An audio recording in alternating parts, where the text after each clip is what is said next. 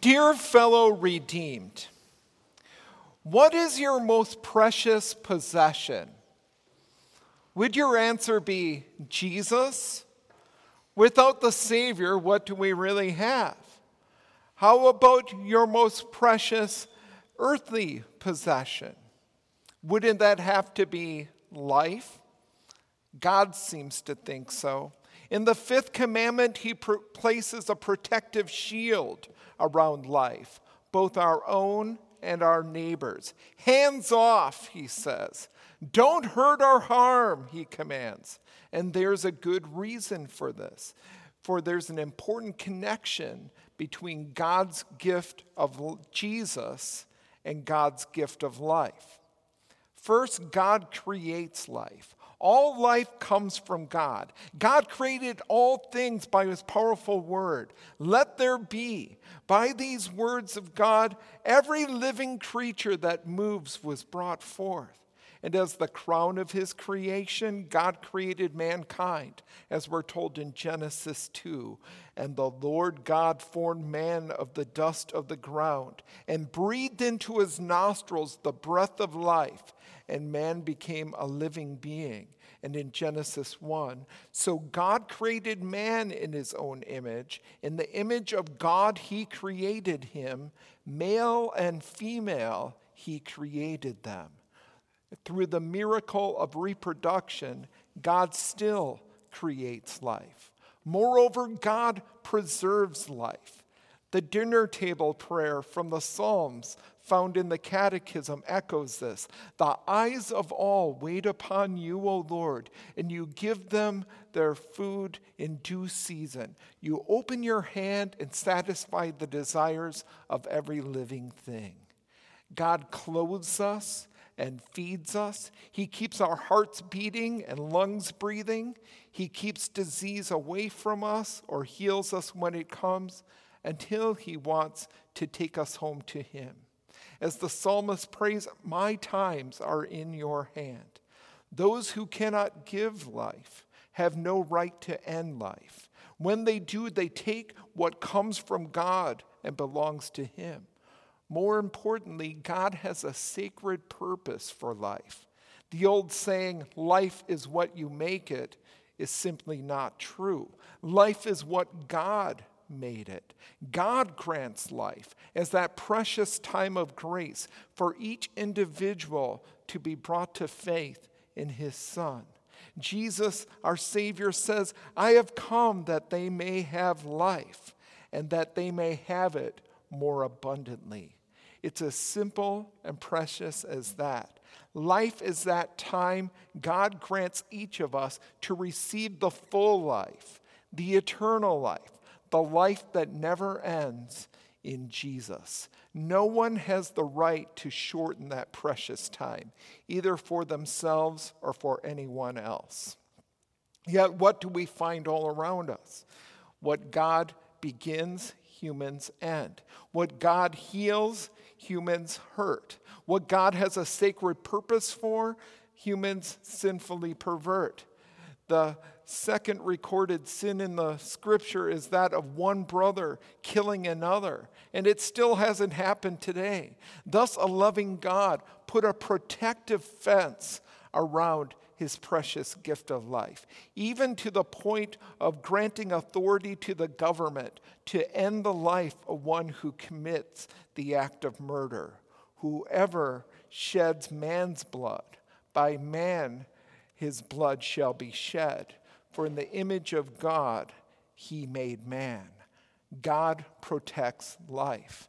But it's not just the act of murder to which this commandment, you shall not kill, speaks. Peter walked in the sandals of Cain when in the shadows of Gethsemane he sliced off the ear of the high priest's servant. And so do we when by our reckless actions, thoughtless deeds, or neglect of duty cause others harm.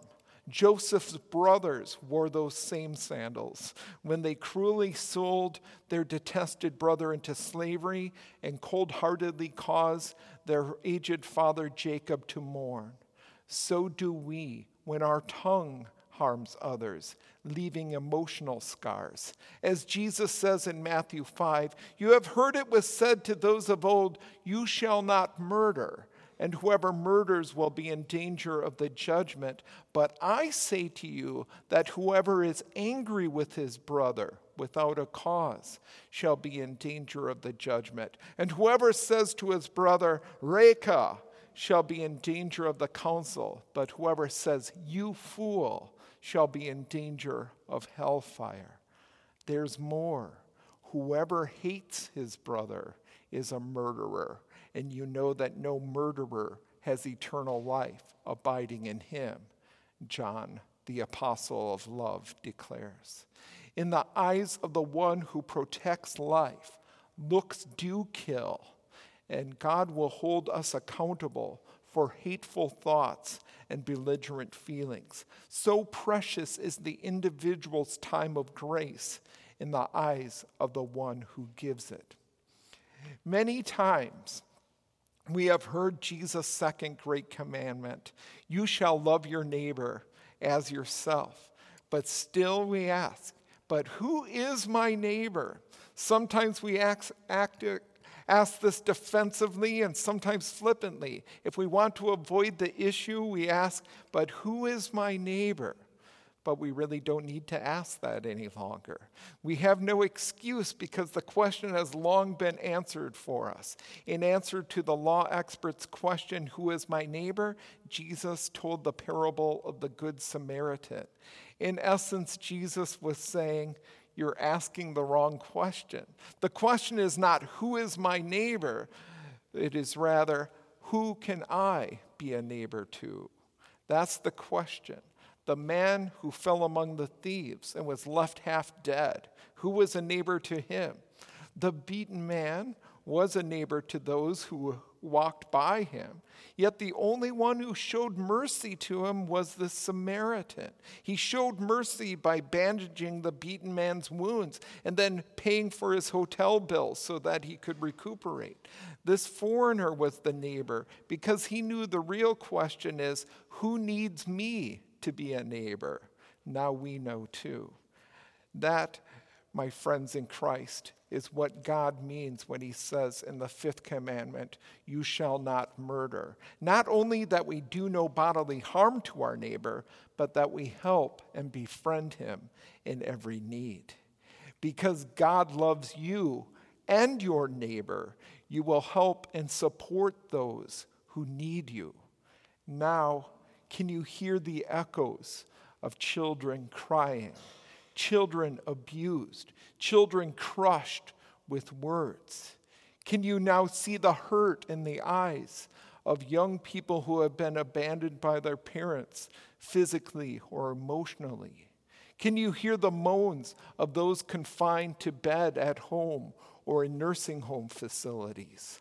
Listen carefully, for sometimes we are the ones who are causing the pain. We may be the ones saying the cutting words. We may be the ones who severely punish others. We may be the ones who cause the cringing. We may be the ones who ignore those in need. We may be the ones who say, "Can't somebody else help?" But Jesus tells us no. It is our responsibility to be neighbors to those who need a neighbor. But it's such a big task. We feel overwhelmed and often fail in our duties as neighbor. The law, especially the fifth commandment, convicts us. Yet with our confession and trust in Jesus, God forgives. God's compassion is infinitely inclusive, completely comprehensive, and perfectly all-embracing. To those of you who have abused and hurt and killed one another with your words and actions, for the sake of Jesus, God says, "I forgive you." You shall not kill, God says. And then Jesus perfectly fulfilled that commandment in your place. Therefore, the Heavenly Father can declare his pardon upon you and me for all those times we have spoken those wicked words, times that we've expressed the hatred within our heart, times we have cut people down with our words. God says you are cleansed because of the perfect obedience of Christ. And what a difference that makes in our lives. When the Spirit of Christ lives in our hearts, we are able to pay attention to the letter of the law and hold back from killing, from hurting and harming, from taking revenge, from violence, from hurtful language. By God's power, we are also able to work at living the spirit of the law. When our enemy hungers, we feed them. When they thirst, we give them drink. We hold back from hurting and harming others. We seek out ways to help. That is because we know that in Christ we have received God's love and forgiveness, and his love for others now lives in us. Amen. Please rise for prayer. O God, you command me not to kill. May I so fear and love you, so that I do not hurt my neighbor in any way, but use me to help and be a friend to them in all their physical needs. Through Jesus Christ our Lord. Amen.